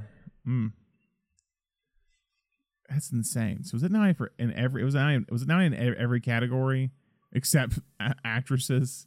Yes, except actresses, basically. So this is wild. How does Cries and Whispers be in the running for Best Picture and everything, but doesn't even get nominated for Best Foreign Language Film? That's wild. And Paper Moon as well as this year as well, which we talked about. Paper Moon took all the good female the actresses and put them in in that one. Tough year. Last Detail, Jack Nicholson. I mean, here's the thing. I haven't seen Save the Tiger. I have a feeling this is a year I think you could give it to anyone on this list. Brando in Last Tango, Nicholson in Last Detail, Pacino in Serpico, Redford in Sting. I love Nicholson in Last Detail. That's kind of where Nicholson kind of melds the two, like his early Nicholson and later Nicholson roles, and puts them into one. So that's where I think he really develops his persona, is in Last Detail. But yeah, tough year. Yep. So, box office success, Academy Awards recognition. Yeah. What comes next but lawsuits? Author David W. Maurer sued the film, claiming that it was based heavily on his 1940 nonfiction book, The Big Con. Screenwriter Ward countered by saying he had read The Big Con, but he had done extensive research across dozens of books, and he hadn't drawn specifically from any one book. It couldn't be said that he based the script on The Big Con. Unfortunately for Ward, however, The Big Con was about real-life con man and brothers Fred and Charlie Gondorf. So he didn't have wow, gosh, much to stand on. No, he did not. Oh wow, David. Universal had also used a quote from Maurer's book and some promotional materials for the film, so they chose to settle out of court for $300,000, which continued to be a sore subject for Ward kind of throughout his career, that he had been accused of plagiarism. Yeah. A companion lawsuit was filed by a development company named Fallaway Productions, who had bought the film rights to The Big Con in 1952. And they claimed that by stealing from The Big Con, Universal had also stolen from them. But by settling the claim with Maurer out of court, this claim was nullified and the lawsuit was tossed out. The success of the film would launch the producers into success, with Tony Bill continuing to act, produce, and direct into his career. And Michael and Julia Phillips went on to have a very good 70s, producing Taxi Driver and Close Encounters. Wow. But overnight success did not come for Ward. Not many of his scripts sold in the 1970s, and in the early 80s, Universal called him up to write a sequel to The Sting, saying that Hill was already down to return and that he would bring Redford and Newman back with him. Ward wrote the script only for none of them to come back. Redford and Newman were replaced by Mac Davis and Jackie Gleason, and the film was directed by Jeremy Kagan. Yeah. After learning of this, Ward asked to have his name removed from the film, but the studio refused. And The Sting premiered in 1983 and made $6 million at the box office. And I see currently has a 0% on Rotten Tomatoes. Yep. Yeah. Fortunately, though, Ward's career turned around. In the 80s, he wrote and directed the hit comedy Major League before writing Sleepless in Seattle, which we've discussed which is wild. many times on here. Yeah, which is wild to think. He's a writer on that. He reunited with Tony Bill in 2006 when Bill directed Ward's script for the James Franco film Fly Boys. You remember that one? I do. I've seen that one. That was a rental. That was not a theater. That was like, I'm now realizing it was actually released in theaters when I initially thought it was just a direct to DVD movie. And it was released in theaters and cost $60 million. So I guess it just did not come to Tuscaloosa, Alabama until it was on the rental shelves of Blockbuster and Movie Gallery. Mm-hmm. I'm pretty sure I have a distinct memory of watching that one like on a bus, like on a field trip, and they like put it on the TV screen on the bus. Maybe two. You might be right there. Huh. Yeah, maybe. I know I watched it. Yeah, I know I might have owned it actually too. They closed down. I bought a lot of movies. It's okay. So what works in The Sting? Well, the tone of the movie really works. That's kind of the big key here. Is the tone of this film is really, especially as you're talking about kind of the period of which is coming out in 73. It's a very hard to kind of pull off that tone, and also for it to be successful. Which says to me is that in this period there was still an audience for stuff like this. It wasn't all about like Taxi Driver, like darker, grittier movies. It actually was, people were open to these. It's always funny seeing those like lighthearted movies that kind of sneak in. Like I'm always like fascinated by like 1776 that comes in like the early 70s, because it's very much like a really old school musical that's somehow released in the middle of the new Hollywood era. But yeah, the tone of this is really great. I love the whole ensemble of it. Is the thing. I think Robert Shaw is amazing. Yes. I have something I'll say a little bit later. But Newman and Redford are good together here. I'll talk about the ages of it next. But they are really good together. I think Newman. I really love Paul Newman. Like, my appreciation for Paul Newman continues to grow, and I really love Paul Newman in this. Is the thing. Yeah. Yeah, and you. Yeah, I think it's just a great, like, getting the gang back together. Yeah, I personally, in the like ongoing debate of which one's better, I'm more of a Butch Cassidy guy. I think they get to play with each other a little bit more in that, you know. Yeah, that's fair. But yeah, I think they're both great here. I love Shaw. I love Charles Durning. I think they're both like really good villains and really like hamming it up. But like you said, it's all just in the nature of nostalgia. It's all just making you feel like those classic Universal heyday serials or gangster films or not really gangster films. And I think for the most part, I think the con is pulled off really well. I think it's a great twist, and I think they really lay it down. It's wild that Ward kind of as his second screenplay ever, like, laid the groundwork for how to make a con movie with this idea that, like, you've got to trick the audience as much as you have to trick the mark. Yeah. And I think Marvin Hamlish does a great job in this. It's one of those, even though it's anachronistic, it just works. It just fits. The Joplin stuff goes really well with everything else that's going on. Yeah, I think that covers what works. So I agree.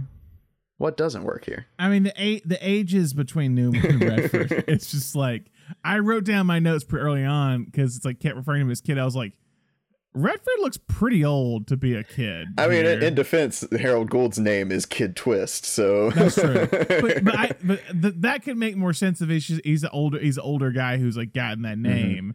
but his nickname is that. He's not just being called as like a almost insult. Hey kid, let me show you how it's done. Hey 39-year-old kid, let me show you how it's done. And also too, just I think you could get away with like having someone older now, because I think people just look younger. I think at this point people just look older is the thing. Except Newman. Newman somehow looks younger. That's the wild part, is that Newman looks like as Newman and Redford look much closer in age than what they actually are, which is just wild. Like, which I don't think they did in Butch Cassidy. I think it's got to do with and Butch Cassidy. I think it's got to do with kind of the way they Redford's got he's kind of like, I think because like Redford's really shaggy haired and he's got the mustache, Newman's and more clean cut. Newman's more clean cut. Like, I think the age difference really plays in that one, maybe a little bit more than it does here. I agree. That's my big thing. Did I have anything else here? Did you? I feel like you had something. Yeah, and I feel bad saying this because Pauline Kael talked about not having enough women in the movie, and I would cut one of the two female characters in the movie, but I don't need that storyline. I think the waitress, the waitress one, the waitress storyline. Interesting. I think it's the only place in the movie that the logic like doesn't work for me. It's like, why is this hitman? Her plan is to get a waiting job in this diner and just kind of hang around and wait for Robert Redford to like come to her, and it's like she knows like somewhere within Lonigan's somewhere within Lonigan's hierarchy within his gang, like someone knows that's Hooker, and Hooker's the one, but it doesn't get back to him like what Hooker looks like, that Hooker's still in the area. Because, they tell Lonigan, like, oh, that guy left town. And he's like, well, put Salerno on it. Salerno will find him. And so, like, she's got the mark on him. She's been following him. But it never gets back to Lonigan that, like, Salerno, he's still in Chicago and Salerno's, like, on to him. And I don't know. It just feels like another twist. Like, the whole, like, grabbing her in the alley and shooting her just feels like another twist. It's not necessarily... needed. It was like they were like, oh, let's throw another twist in here that she was the killer and the guy that's been following him is a bodyguard. I mean, I like it, but I do like the part that does feel like you have to like explain it is when Redford's like, well, why didn't she kill me in a room last night? Oh, that lady saw you go in. Oh yeah, someone could see, because someone saw y'all probably or whatever, and you're like, okay, and I forgot about the lady. Yeah, he's like, she's one of the best hitmen for the mob, and it's like, okay, well, this is a really weird way of going about doing that. But she was down with having sex last night. That's all I got. That's what it is. Yeah, it's like, well, she's gonna at least have sex before she tries to kill me. Basically, it is. Yeah, that's fair. That's fair. I still like it though. I like the leading up to it more of. When it's this kind of like, I think there's something there to have that character who's like kind of alone in the world, or at least to make believe that he's like alone, like he's having to rat out his friend, to have someone to confide in, I guess, or someone to be around. But that's fair. I get it. You might not need him as much at the diner as he is. Like it's not. I think that's maybe the big thing, is that he needs to be at like maybe the diner like one or so less times. Is the thing. So that's fair. Anything else? No, I think that's about it. That's my main one. And I do think the movie clocks in at 2:05. Yeah. And it could lose. It needs about those scenes. It's about an hour and 50. Hour and 50 is what I think it needs to be. Yeah, I agree. Yeah. But that's it. And the age thing, I agree with you on the age thing. Yeah. It especially stuck out to me. When I was a kid, when I was like 8 and I was watching this movie, I was like, yeah, all adults look like, they're all older than me. So I don't have any frame of reference other than that. But yeah, coming back to it now, I'm like, yeah, maybe they just call him kid because he didn't get into grifting until he was much later. So much later. Yeah. A little bit of trivia. I threw a lot of it into the script, but just before The Sting was announced for Best Picture at the Academy Awards was when photographer Robert Oppel famously streaked across the stage. Yeah. David Niven. Yeah. Yep. Yeah. David Niven was just about to announce Liz Taylor coming out, who she was the one who would present the Best Picture Oscar. Apple would gain infamy as The Streak. I just found this out, would later be murdered during a break-in at his San Francisco art gallery. Holy shit. Yep. Okay. One thing that the producers had to fight with the studio on for this one was the studio did not like the title of the script. Even though in doing his research on the cons, Ward had named it after the sting, which is the moment that you separate your mark from his money, which is obviously the most important part for this movie. The idea that the sting that he can't know about the sting, he can't feel the sting. Yeah.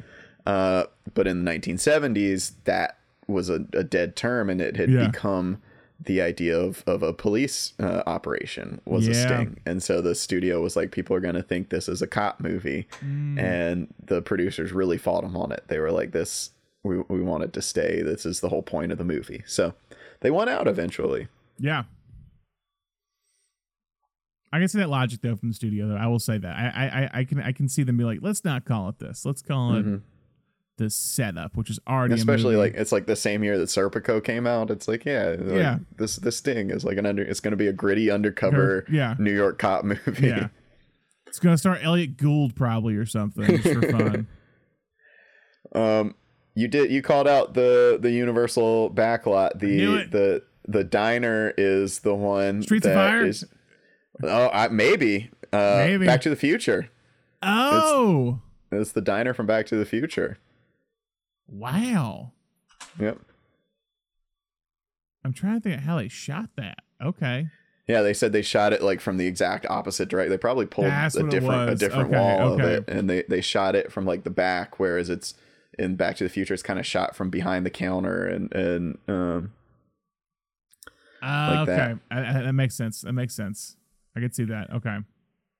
The rigged roulette wheel from the beginning when Hooker goes out, it lands on 22 Black, which is a reference to Casablanca. 22 Black is the rigged space on the wheel at Rick's. Where he tells the Hungarian couple. Yeah. That's also referenced again in the movie in Lost in America, and in Empire Records. 22 Black is what he loses all of the money on. So we ever do a gambling movie, Thomas, we gotta make sure we do put 22 Black. 22 Black works every time. The Sting was a huge hit at the Irish box office, I'm sure in part because of Robert Shaw's role, but it famously played continuously for over a year, and there's even some records of people traveling from England to Ireland. You'd take like a weekend trip to go see the Sting because it had stopped playing in England. Wow. But it was still going in Ireland. This was a huge like pop culture movie. Yeah. In fact, the release of this movie made George Roy Hill the first director to ever have two films each gross over $100 million at the box office. So this and Butch Cassidy? Yep. Wow. That's insane. I guess would next be Spielberg? Would that be? I'm sure. Probably the next one, because Lucas doesn't direct Empire, and I don't know if American Graffiti makes that much money. Is the thing. Yeah, I don't feel like it would. Huh? You never know. Let me see. It's one of the other. Mm-hmm. Graffiti did. So it'd be Lucas and/or Spielberg are probably the next ones up. Yeah, George Roy Hill is just like Spielberg and Lucas in terms of pop culture. But it is crazy to think this being such a pop culture film at the time. I don't know if it's fully carried over as much. I think Butch Cassidy is carried over more than the Sting has, and that might be due to Sundance Film Festival in a weird way because of him being called the Sundance Kid. All that there's something kind of to that maybe that adds to the lore of it. But this one hasn't carried over as much, and that something was just as successful, if not bigger. Yeah. So we talked about on-set pranks in Ocean's 12. And there were plenty of pranks reported on this set as well. Newman and Redford were fans of stealing and hiding each other's cars. It perhaps got a little bit out of hand when Newman and Hill went out for drinks and Newman picked up the bill. He later jokingly sent Hill an invoice for $8 for his share of the drinks.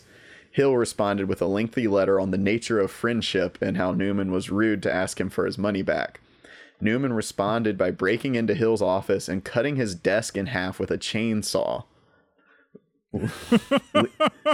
leaving a note that said, "Next time I'll detonate the whole office." At Wrap, Newman was handed an $800 bill from Universal for the desk, which he proudly never paid.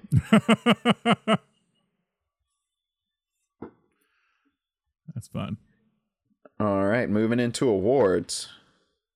We've got the Beatrice Straight Award for the actor or actress with limited scenes who kills it. You mentioned him earlier. Well, I wonder. I think the guy I think of here doesn't have a lot of big stuff, but you talked about he has a nice little arc. Is Jack Keogh is Erie Kid. Mm-hmm. I think he's really good. I don't think Durning would count here. Yeah, I think he's probably supporting. I'd say like Robert Earl Jones or Robert Earl Jones. I could go with Robert Earl Jones. He has a good. Yeah, I like his scene. I like the scene where he's kind of telling Redford like, "I'm out. Basically, I'm out of this. Like, mm-hmm. I'm gonna go down to this place with my buddy and where is he going to? Where he's going? Basically, he's gonna like start this like shop or whatever and do that instead. It'll be mostly legal, is what he said. I could go with Robert Earl Jones here. Yeah, and I mean he's got to be the heart of the movie. You know, agree, he's got to sell. You have to like the criminal with the heart of gold that's going to motivate all these people to come together in his memory. I agree. That's a fair point. Let's go Robert Earl Jones here. I agree with that. Okay. Yeah. What are you spraying men around like that for? You could have been Neil. I checked the place first. There weren't no dicks in there. But you're a con man, and you blew it like a pimp. You should be no pimp. Hey, what the hell's eating you? I've blown money before. No class grifter would have done it, that's all. You think my play is bad? I think you're the best. I wouldn't be getting out otherwise. What the hell are you talking about? I'm getting too old for this racket. You hang on too long and you start embarrassing yourself. We just took off today in the biggest score we've ever had. It's nothing compared to what you could be making on the big con. All right, the Annie Potts X Factor Award for the supporting actor or actress that is the most memorable. Does Shaw count here? I think it's Shaw. I would go Robert Shaw. I just hands down. I think he's great. Doyle Lonergan. The name's Lonergan. Doyle Lonergan. And when he cheats and still loses, he's like, "How can I say that I cheated? He just cheats better than me," or whatever he says in the train. No, Shaw is really great here. Like he it's a fun watch with him. I remember when my dad showed me this, him being like, "Hey, that's the guy from Jaws," and I just like my 8-year-old brain like could not comprehend it. I was just like, that can't be the same person. That's not Quint. You want to keep after him? You see that fella in the red sweater over there? His name's Danny McCoy. Works a few of the protection rackets for Canara when he's waiting for something better to happen. Danny and I have known each other since we were 6. Take a good look at that fist, Floyd. Because if he ever finds out I can be beat by one lousy grifter, I'll have to kill him and every other hood who wants to muscle in on my Chicago operation. You follow? Yes, sir. Good lad. All right. This one's an interesting one. The Gene Hackman MVP Award for the person who carries this movie. This might be the toughest of the month, honestly. Because we've been doing a lot of, with David and me, we've been doing a lot of duo awards because it's like Tatum and Ryan O'Neal, Steve Martin and John Cleese. But this is one where I feel like Redford and Newman are great, but you could argue George Roy Hill here. I think you could argue David S. Ward here, honestly, as well. For me, I would go George Roy Hill. That's me. Yeah, I think so. I think this is him coming through. I would say if we were doing Butch Cassidy, probably give it to William Goldman, to be honest. Yes. I think that comes through as a William Goldman movie more than it does a George Roy Hill movie. But I think this is the one, especially kind of learning about him putting the team together, him picking the visuals, him picking the Scott Joplin. Like I think this one he came away with much more of his stamp on it. I agree. And even him being the one to kind of be like, I think Paul Newman could do this, despite everyone being like, this is not a Paul Newman role, you know? Yeah. Well, and a lot of his movies have like a throwback feel to them. Like I think of The Sting. I think of even like Funny Farm. Like World According to Garp I had on a little bit last night, and that has a very similar like throwback feel. And I think that's more present here than say in Butch Cassidy.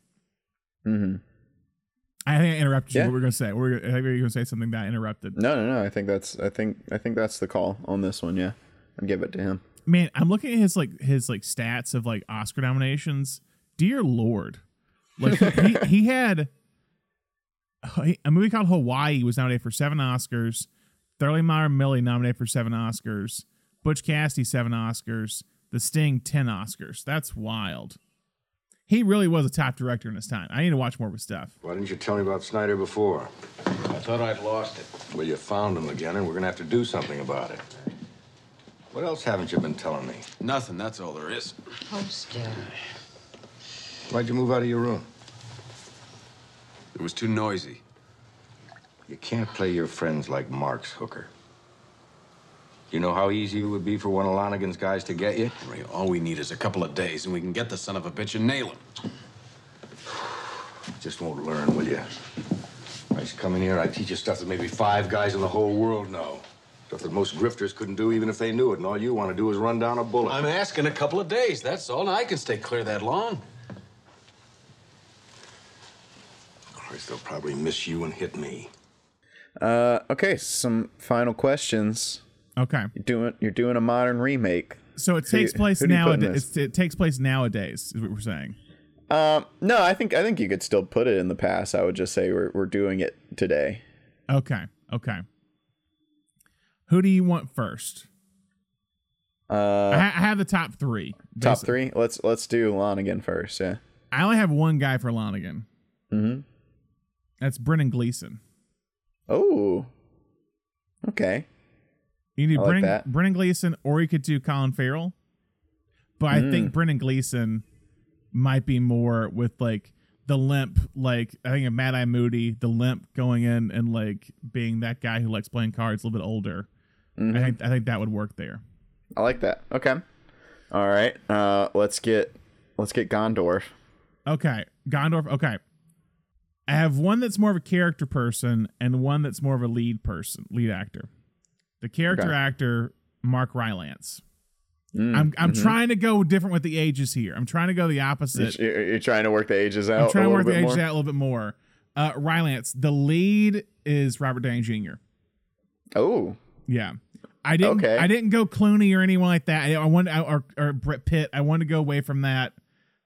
I like Robert Downey Jr. I also like the idea of letting Robert Downey Jr. play his age a little bit more, because I feel like with Tony Stark, they were not, they were always trying to kind of age him down. I mean, Iron Man only takes place in a 10-day span, like all the movies. It's just he's the same age the entire time. Yeah, I think he could play his age a little bit more. It seems to be doing that in Oppenheimer. So yeah. I like Downey Jr. I like that. Okay. So with that in mind, who you got for Hooker? Okay. Tom Holland. I didn't put Tom Holland down. I wasn't gonna put Tom Holland down. I'm gonna Poor kid. He needs to catch a non-Marvel break. Gotta be honest, but he would be decent. I actually put down. I have a lot of different names, but my top choice kind of right now is Joe Keery.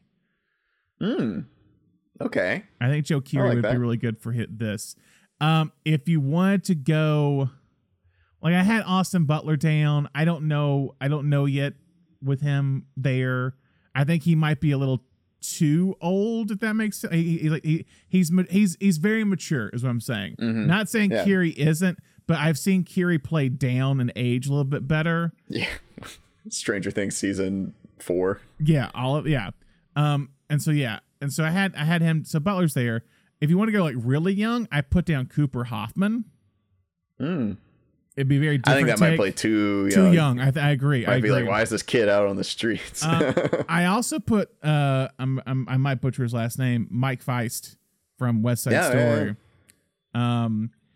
If you Very want, hot right now. yeah, if you wanted to, yeah, I've seen the trailer. If you want to go and gender swap it and have an actress in it, I put down Jodie Comer or Maya Hawke to go with the Joe Keery. Ooh, Yeah, Robert Downey Jr., Maya Hawke. I would I watch might that want for sure. wait, with Brendan Gleeson as your villain. Mm-hmm. Okay. I mean, I already really liked Maya Hawke, but I really loved her in Asteroid City. She was really fun. Yeah. So, okay. I like that. Let's do that one. So Downey as Gondorf, Maya Hawke as Hooker, and Brendan Gleeson as Lonergan. Hell yeah, that'll be interesting. It's a fun little trio. Mm-hmm. Yeah. So does this fit into any other genres other than a con movie? I mean, this is pretty in the con world. This is the this con is the movie. this is kind of the con movie, and I really don't see it going anywhere else. Yeah, I think people might mistakenly say it's like a buddy movie, but it's not. Like they don't get that tight. Like they become they don't working, mentor, a kind of mentor relationship, but it is nowhere near Butch Cassidy. I think people, because of Butch Cassidy and because they're also in this one, somebody might say like, oh yeah, it's a buddy movie too, but it's really not the same energy as Butch Cassidy. They kind of start off together and then they kind of separate, and occasionally it's just like, how you doing, kid? You're like, I'm good. You sure? Yeah, don't screw me over, kid. Yeah. They don't become buddies till the very end of the movie is the thing. Mm-hmm. So yeah. Yeah, no, I think it is the con movie. It is the blueprint. Yep. So how does this, I just answer my own question. How does this fit in within the con genre? I mean, use also we're talking about, use this perspective at the end, we're kind of from the perspective of Durning, weirdly enough. And Shaw. So that's there. It has this more lightheartedness to it, or caper feel to it. It is very, and again, a lot of these movies too harken back to a different time, and this one does that incredibly well. And again, it's kind of the template for it. This and Paper Moon is the same year, but it really kind of showcases like just the combat, just how it can take all those things together is the thing. That lightness with the crime element to it, and especially coming in a time when in the period where like there weren't that many lighthearted capers or whatever in the 70s. So yeah. Anything else you want to add? No, I agree. I think it kind of laid out all that stuff we've been talking about this month. Yeah. It's like leading up to this one. It's like, it's fun. You got to have that little like twist. This is really the one that introduced that idea of like, you got to have that little twist of you got to con the audience a little bit too. And I think it also kind of adds in this idea of like it's obviously like Newman and Redford are the draws, but it does bring in this idea of it kind of being an ensemble, and that the cast that you assemble is just as important as the team of con men within the movie that will eventually give us Ocean's 11. Yeah, I agree. So that leads us to final genre questions real quick. First off, are there any films that we haven't mentioned this month that you want to shout out here? Ooh, definitely, because when we were going over to like pick what we were going to cover this month, I was like, it was difficult. Oh man, there's so many things we could do here.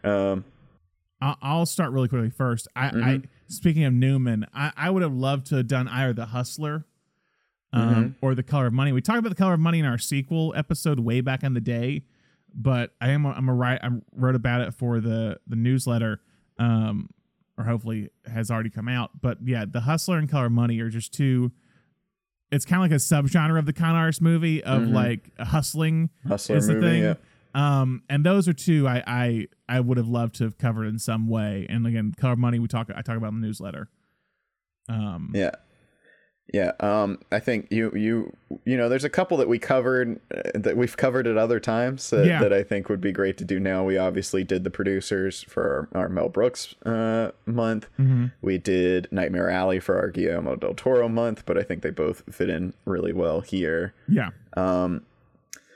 I have been meaning to go back to Brothers Bloom. I didn't love Brothers Bloom when it came out, but as I've kind of grown to, really appreciate Rian Johnson, it does feel like one that I need to revisit and see. I agree. See how I feel about it upon a revisit. But I was the same way, so I agree with you on that.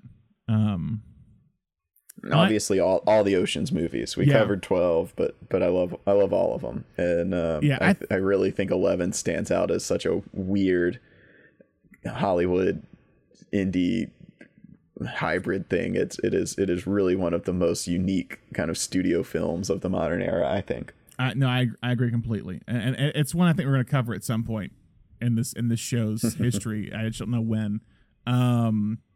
But yeah, House of Games also. Shout House of Games. One I kind of mentioned at one point by David Mamet, or probably David Mamet's best movie that he directed, if I had to guess. It's up there. I haven't seen Homicide. That's another big one that everyone talks about. But House of Games is really great. And last thing, what'd you learn from this month, Thomas?